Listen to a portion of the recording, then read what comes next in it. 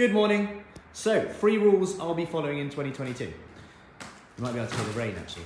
So, just wanted to jump on this morning. Session's about to start in 15 minutes. So, just wanted to jump on 3 things that I'll be doing. You don't have to do, but I'd recommend that people are aware of.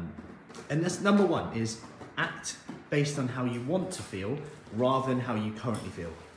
And it's almost like a subconscious thing that comes out in almost like the community in For Itchy Fit, that act based on how you want to feel rather than how you currently feel. Start to think about where you want to be, how you want to feel, and what I need to do to feel like that, rather than constantly being critical of where we are now. So it's going from critical to curious. Critical to curious is sometimes the key thing here. So rather than, I'm just so tired all the time, I have no energy. Okay, how do I want to feel? What do I need to do to create that energy? Because energy isn't just given.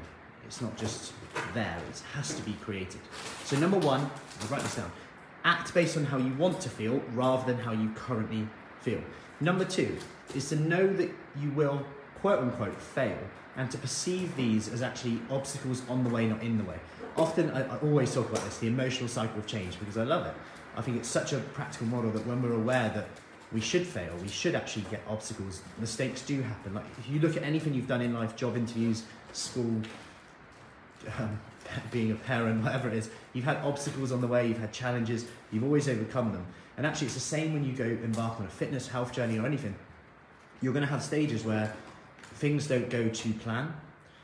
And it's important that we approach these in a way where we go, okay, rather than, okay, what do I do now? Like it's all well and good when it's a good day, but what do I do when I'm kind of failed a bit, when things go wrong a bit?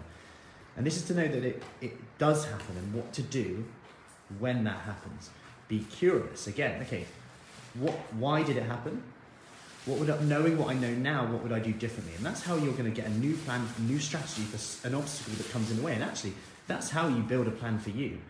A bit like food intolerance testing, as I was speaking to someone about yesterday, like should they do one, should they not? And I said, there's not really much science behind them, but if they cut out enough foods, eventually you'll find something where they'll hit jackpot and you'll go, oh, it must have been the test. But actually it's because a lot of the time the placebo effect. Anyway, I've gone off on a tangent, haven't I? Number 3 is to keep it super simple. We know in nutrition it can get really overwhelming and confusing. I know this from, we were on a long journey back from Yorkshire over the Christmas period. And when you're stuck in traffic, you're just flicking through the radio, music, and it came onto the radio and they were actually talking about nutrition. I was like, that's interesting. And this is going to sound really bad, but they let some people come on who had no real qualifications in nutrition start talking like on the radio in front of a massive audience about how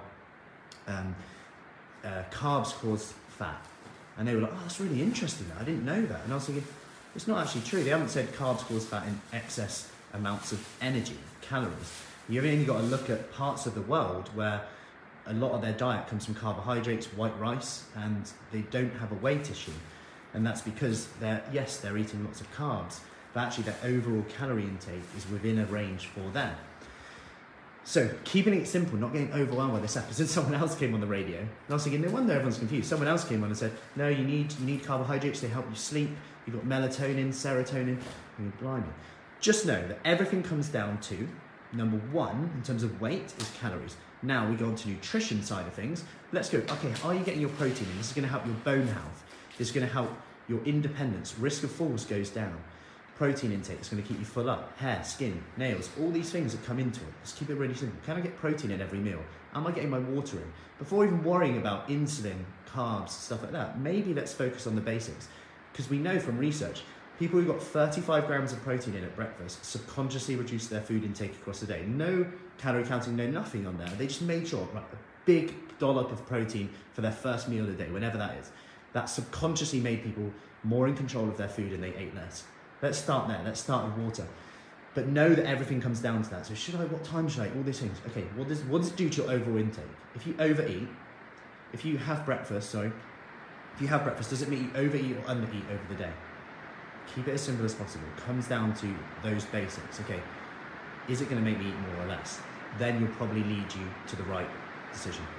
Anyway, I hope that helps. Just a summary. Act based on how you want to feel rather than how you currently feel. Act based on how you want to feel rather than how you currently feel. Know that failure, obstacles are on the way, not in the way, and keep it super simple.